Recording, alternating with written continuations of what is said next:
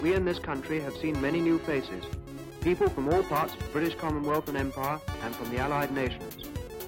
These are among the last pictures to be taken in the capital of the Gold Coast. For when this day is over, Accra becomes the capital of Ghana, an independent nation within the Commonwealth.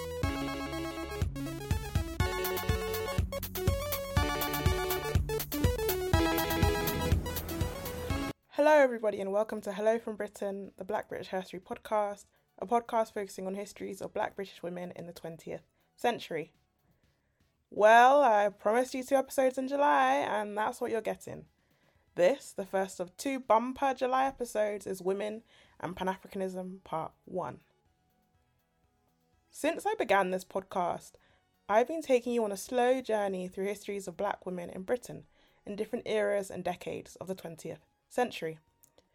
In each episode, I've talked you through everything from West African women in the 1920s having their geles copied by British fashion houses, to Black women in 1980s Brixton fighting for what they saw to be reproductive rights. However, in the July episodes, I thought I would take a slightly different approach to the episodes that came before. Instead of focusing on a particular decade or a particular era of Black women in 20th century Britain, I thought I would focus on a particular concept instead: Pan-Africanism. Many of the women I've discussed in this podcast had different ideologies and ideas about how best to advocate for a better future for themselves and their communities. However, a shared ideology that I can see across most of the women I've discussed so far, and thus think important to highlight, is Pan-Africanism. I think Pan-Africanism is a major theme that covers a lot of the activism of Black women in 20th century Britain. As there is so much to cover, literally the whole 20th century, I have split my discussion of Pan-Africanism into 2 episodes. This episode, part 1, will focus on women and Pan-Africanism in Britain in the early 20th century. Part 2, which will drop at midday BST on Friday the 29th of August, will discuss women and Pan-Africanism in Britain in the latter half of the 20th century. Let's begin. In the introduction to his book, Pan-Africanism, A History, Professor Hakeem Addy notes that, quote, "There has never been one universally accepted definition of what constitutes Pan-Africanism," end quote.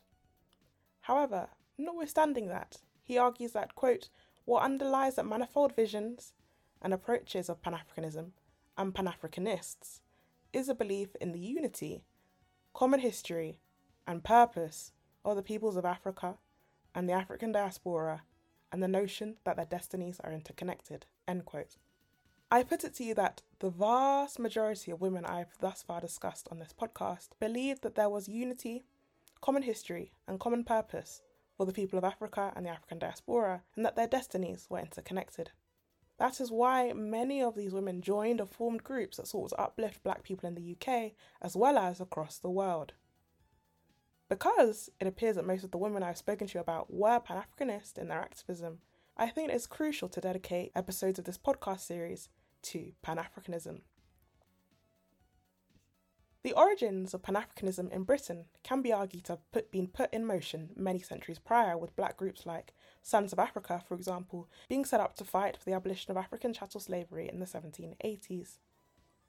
However, when it comes to 20th century Britain, the 1900 Pan-African Conference is a very good place to start. From the 23rd to the 25th of July 1900, Westminster Town Hall was the host of the world's first Pan-African Conference. Promotional material for the conference described it as for the discussion of the native races question, and said that it would be attended and addressed by those of, quote, African descent from all parts of the British Empire, the United States of America, Abyssinia, aka Ethiopia, Liberia, Haiti, etc., end quote. This conference was organised by a group called the African Association, which formed sometime in late 1897 to represent, quote, native opinion in national matters affecting the destiny of the African race, to organise itself for the following purposes and objects: to encourage unity among Africans in general, and to promote and protect the interests of all subjects claiming African descent." End quote. One of the most prominent supporters of the new association was Dadabhai Naoroji, the UK's second Indian origin MP. Peter Fryer, the author of the famous Black British history book Staying Power, argues that this was the, quote, earliest recorded instance of Afro-Asian solidarity in Britain, end quote. Moving from supporters to the founding members, the founding members of the African Association were Henry Sylvester Williams, a Trinidadian lawyer and the first black councillor in Westminster, Thomas Josiah Thompson, a Sierra Leonean lawyer, and Alice Victoria Kinloch, a South African activist.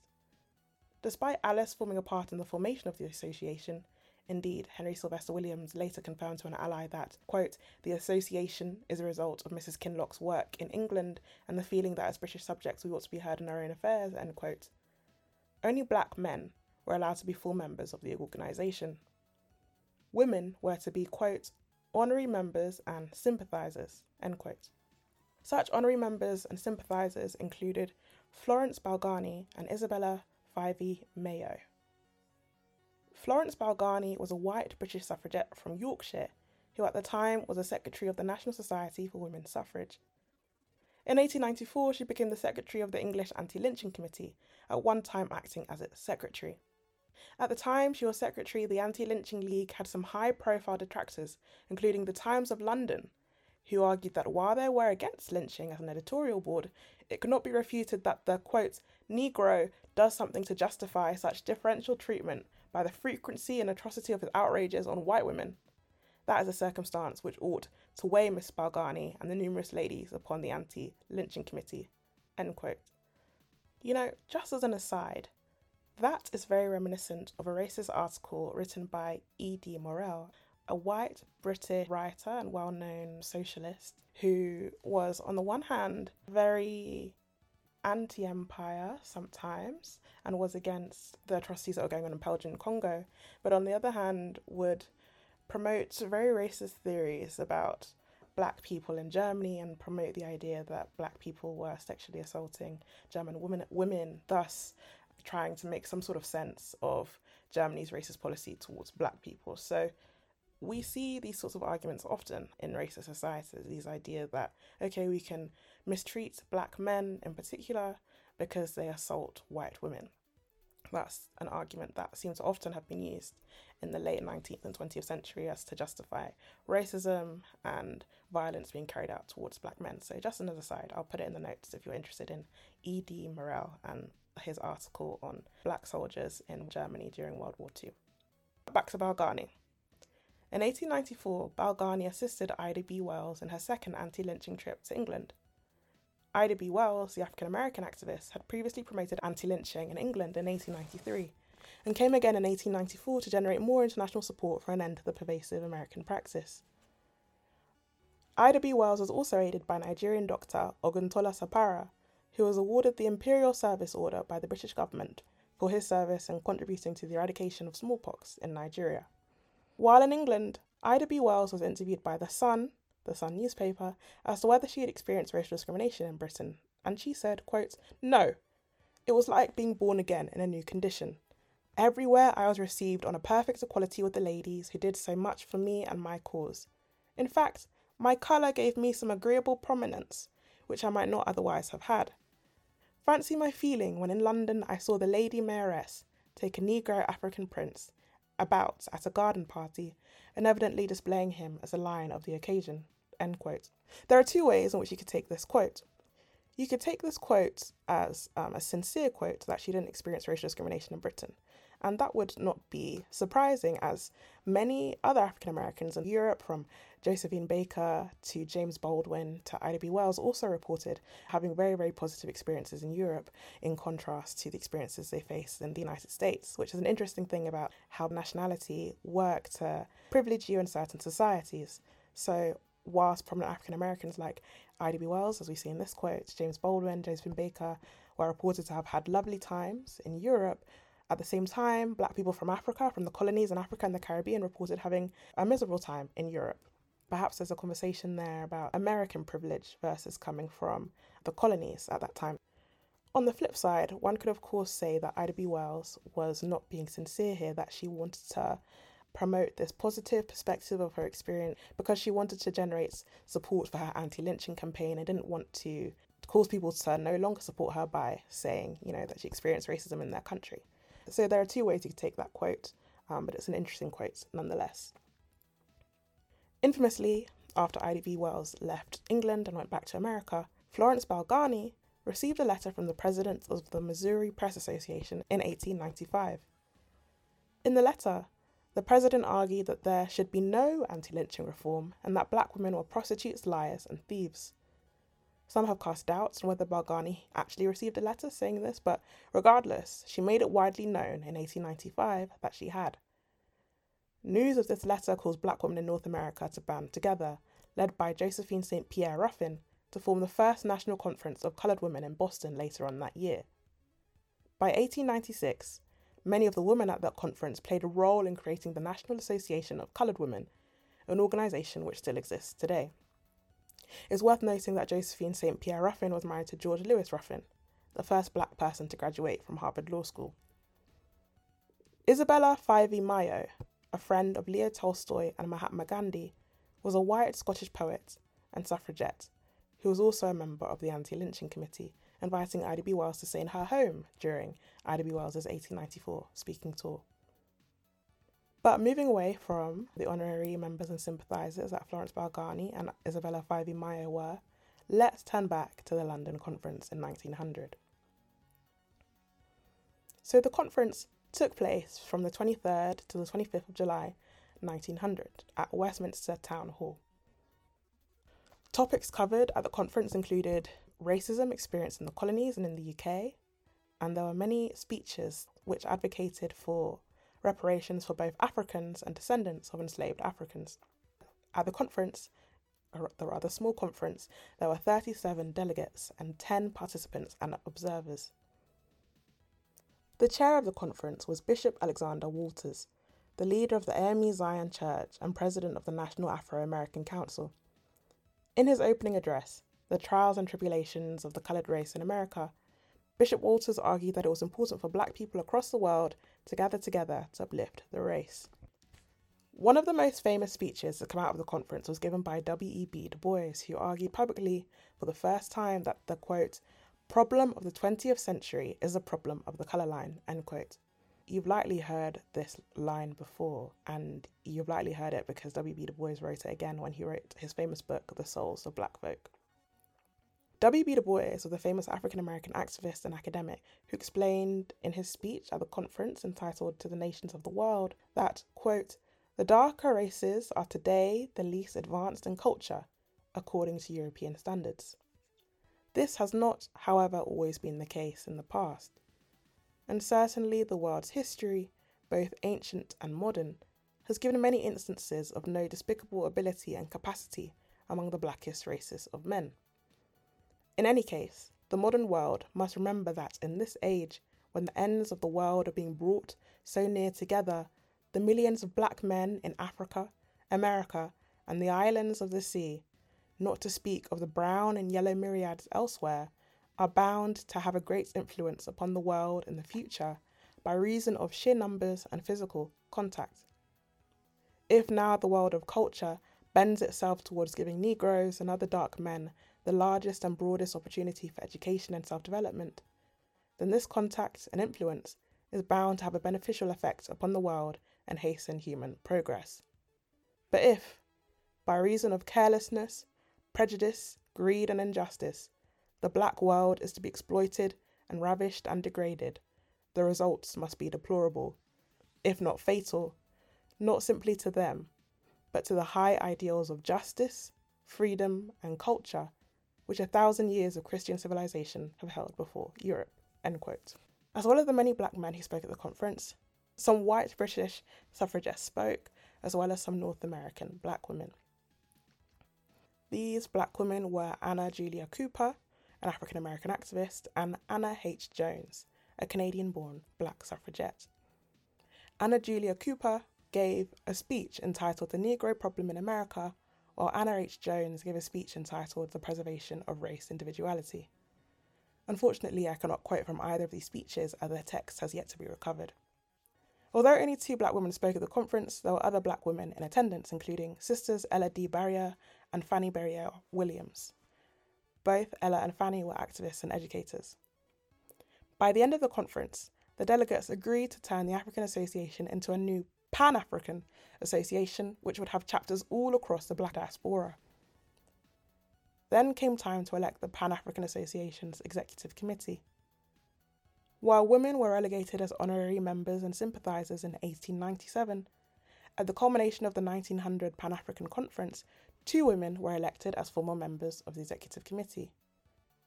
These were Jane Cobden Unwin and Anna Julia Cooper.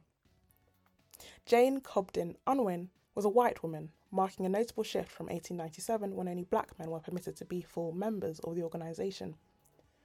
She was a suffragette and someone who advocated anti-imperialism, the abolition of slavery, the rights of indigenous groups in colonial territories, and Irish Home Rule.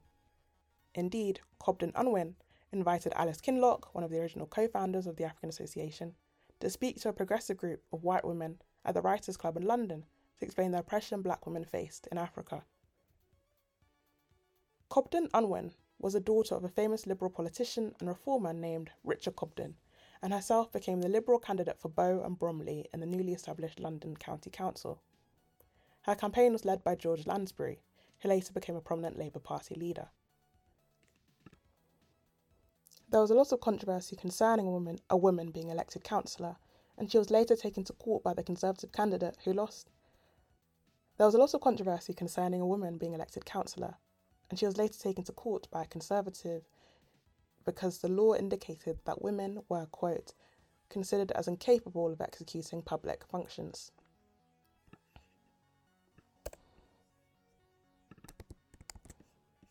Anna Julia Cooper was a famous African-American activist.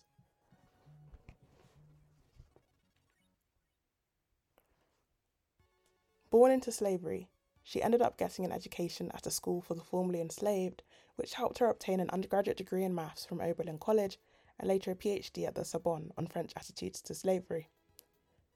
She became very well known for her work as an academic and activist and was invited to deliver many speeches advocating for black liberation. One such speech was an 1893 speech entitled "Women's Cause is One and Universal." In it, she said, quote, "While in the eyes of the highest tribunal in America she was deemed no more than a chattel, an irresponsible thing, a dull block, to be drawn hither or thither at the volition of an owner, to be drawn hither or thither at the volition of an owner. The Afro-American woman maintained ideals of womanhood unshamed by any ever conceived. Resting or fermenting in untutored minds, such ideals could not claim a hearing at the bar of the nation. The white woman could least plead for her own emancipation. The black woman doubly enslaved could but suffer and struggle and be silent. I speak for the coloured women of the South, because it is there that the millions of blacks in this country have watered the soil with blood and tears. And it is there too that the coloured woman of America has made her characteristic history, and there her destiny evolving." End quote. After renaming from the African Association to the Pan-African Association and electing new members of the Executive Committee, the conference then decided on what the goals of the new association should be, concluding that it should aim to, quote, "secure to Africans throughout the world true civil and political rights, ameliorate the conditions of our brothers on the continent of Africa, America and other parts of the world, promote efforts to secure effective legislation and encourage our people in educational, industrial and commercial enterprise, foster the production of writing and statistics relating to our people everywhere, and to raise funds for forwarding these purposes." End quote. Unfortunately, the newly established Pan-African Association crumbled a few years after the Pan-African Conference in 1900. Williams, the co-founder of the association who exercised the most control over the organisation, Williams, the co-founder of the organisation who exercised the most control, found himself often out of the country due to his activism, and so, without his constant steering, the association failed to really take off.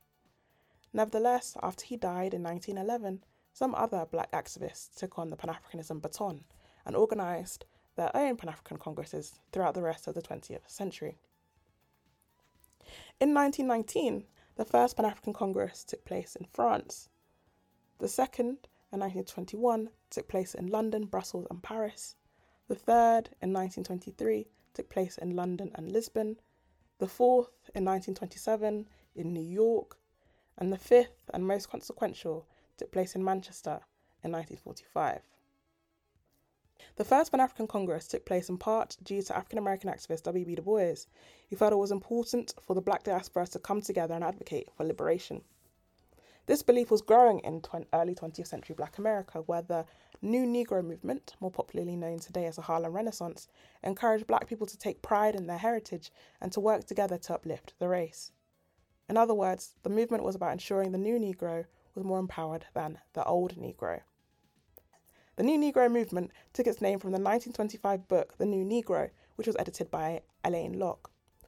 The book was a mixture of essays, poetry and fiction from various authors who thereafter became more and more associated with the New Negro movement, like Countee Cullen, Zora Neale Hurston and W.B. Du Bois.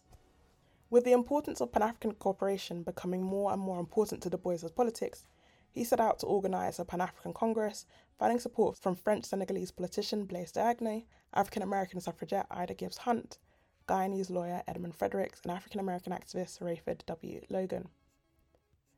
It is worth noting that Blaise Diagne was the first black man from French Africa to be a member of the French Parliament. Of Diagne, Du Bois wrote in Alain Locke's New Negro that, quote, "Diagne is a Frenchman who was accidentally black. I suspect Diagne rather despises his own black Wolofs," end quote. In French Africa, unlike British Africa, there was a lot of emphasis on Africans assimilating to become like Europeans. The Africans who did well in education and proved themselves to be civilized were known as évolués, and were the small group of black Africans who could become French citizens. Blaise Diagne was able to become a member of the French Parliament because he was considered civilized enough to become a French citizen. Indeed, by becoming a French citizen, Diagne was afforded the privilege of exclusion from forced labour, as all black Africans, aside from the évolués, had to provide free labour for 12 days a year to the French state.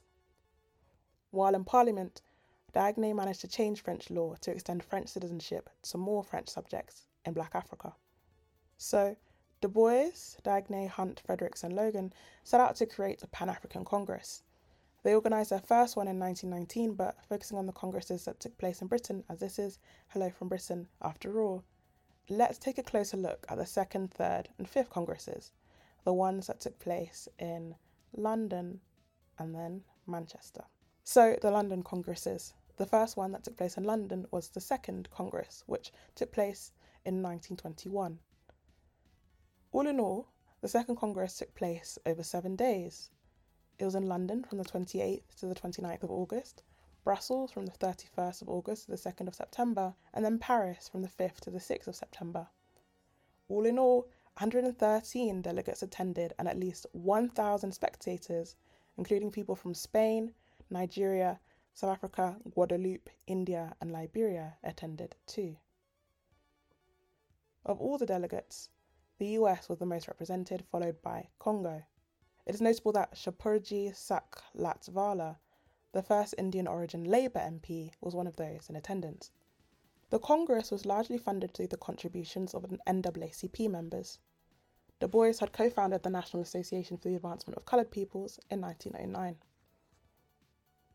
Other NAACP members who were involved with the conference included colleagues such as Walter White and Jessie Fawcett, who edited the NAACP magazine, The Crisis.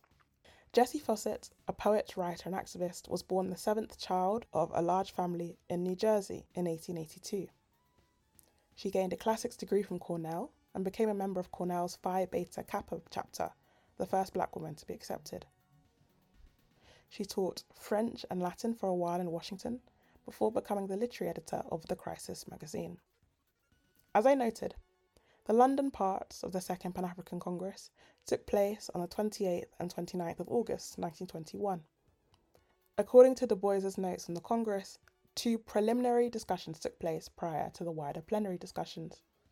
There was one preliminary discussion with the UK Labour Party, where relations between black and white workers were discussed. John Robert Clines, the leader of the Labour Party, was there, as was Philip and Ethel Snowdon and Sydney and Beatrice Webb. Ethel Snowdon was a white British suffragette and peace campaigner. Beatrice Webb was a white British socialist who played a key role alongside her husband in the founding of the London School of Economics in 1895. The second preliminary discussion was with the Aborigines Protection Society, an organisation designed to protect Indigenous groups in the British Empire. After these preliminary discussions, there were 4 discussion sessions. Discussion mainly focused on the plight of black people in South and East Africa, the British Caribbean, the US, and West Africa. The female speakers included Jessie Fawcett, who talks about the importance of educational access for black girls in Africa and America, highlighting the work that many black women were doing in America, as well as the work that Adelaide Casely Hayford and her niece Kathleen Easmon were doing in Sierra Leone. Other female speakers included Ida Gibbs Hunt and Alice Werner, an Austrian poet and academic who taught Swahili and Bantu languages at the School of Oriental and African Studies, or SOAS. When the London section of the conference ended, on the 29th of August, a series of resolutions were devised before the Congress moved on to Brussels and then Paris. The resolutions included demands for racial equality, a gradual welcoming of self-government in Africa, the Caribbean, and the Americas for black people, the right to education and freedom of belief, common ownership of land, and global cooperation on the basis of justice, freedom, and peace. Although Du Bois contended that these resolutions were unanimously adopted, Blaise Diagne took objection to what he saw to be communist theories that were propagating amongst these demands. The Third Pan-African Congress, although not funded by the NAACP, was again mostly spearheaded by W.B. Du Bois. It took place in London and Lisbon in November 1923 with the support of the Labour Party and was organised by Du Bois, Ida Gibbs Hunt and Rayford W. Logan. In London, the Third Pan-African Congress took place over 2 days, from Wednesday the 7th to Thursday the 8th of July, with an opening speech from Du Bois entitled History of the Pan-African Movement. In London, the Congress took place over 2 days, from Wednesday the 7th to Thursday the 8th of November, with an opening speech from Du Bois entitled History of the Pan-African Movement. Speakers again included white Europeans like H.G. Wells, yes, the H.G. Wells, and black people from Africa, America, and the Caribbean, including Ida Gibbs Hunt, who spoke on the coloured races and the League of Nations. Among the demands promulgated from the Third Congress, there was a demand for a right to African representation in African governments, a demand for right of access to land and resources, a demand for a right to trial by a jury of your peers, a demand for world disarmament, or, if not, the right for Africans to bear arms, and a demand that Africa should be developed for the benefit of Africans, not European profit. Although Du Bois et al. Had originally planned to hold further conferences every 2 years, that, for a myriad of complex personal and political reasons, did not happen. However, in 1945, despite lacking the organisational prowess of Du Bois, the most consequential Pan-African Congress took place, the Fifth Pan-African Congress, which took place at Chawton on Medlock Town Hall in Manchester. Historians Marika Sherwood and Hakeem Addy argue that the Congress was most likely held in Manchester due to many of the organisers having close ties to Manchester. After all, the Congress was the culmination of the work of a number of African and Caribbean activists in Britain, including the LCP and WASU, who you'll know from the early episodes of this podcast. Hosted in October 1945, a month after the end of the Second World War, attendees at the conference included Kwame Nkrumah, Obafemi Awolowo, Hastings Banda, and Jomo Kenyatta. Do you recognise these names? You should, as just a few years after the conference, these men helped usher in independence in Ghana, Nigeria, Malawi, and Kenya. The presence of these key African figures is the reason why many call the 1945 Pan-African Congress in Manchester the most important congress of them all, and the pinnacle of Pan-African activism and ideology in early 20th century Britain. As an aside, it is worth noting that at this, the most consequential of all the Pan-African Congresses, W.B. Du Bois was the only American present. The first session of the Congress was on the colour problem in Britain and was chaired by Amy Ashwood Garvey, who we first came across in episode 1 of this podcast. Amy Ashwood Garvey was the first wife of Marcus Garvey. The maid of honour at their wedding was a woman named Amy Jakes, who later became the second Mrs. Garvey. Jamaican-born Amy Ashwood Garvey first met Marcus as a 17-year-old and soon moved with him across the world as they spread Pan-African ideals to members of the black diaspora under their organisation, the Universal Negro Improvement Association. Although the Universal Negro Improvement Association, or the UNIA, was co-founded in Jamaica in 1914 by Amy Ashwood Garvey and Marcus Garvey, it gained speed after the couple moved the organisation to New York in 1917. Through parades, speeches and publications in the UNIA newspaper Negro World, the Garveys were able to reach a membership of over 3 million people worldwide who admired their aims to uplift the black race and establish a free republic for all black people in Africa. Marcus Garvey in particular was obsessed with the idea of black people in the Americas becoming new Negroes who would no longer be subjugated under white rule. In Negro World, the phrase New Negro was referenced 547 times from 1921 to 1933.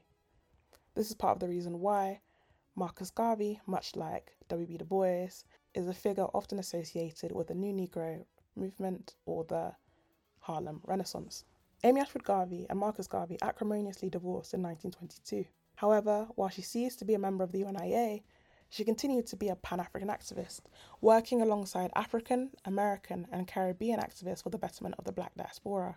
She even lived and worked in London sporadically from 1934 to 1960. She lived at number 1 Bassett Road, where there is now a blue plaque commemorating her life. Notably, Amy Ashwood Garvey worked with W.B. Du Bois, who was an avowed enemy of Marcus Garvey.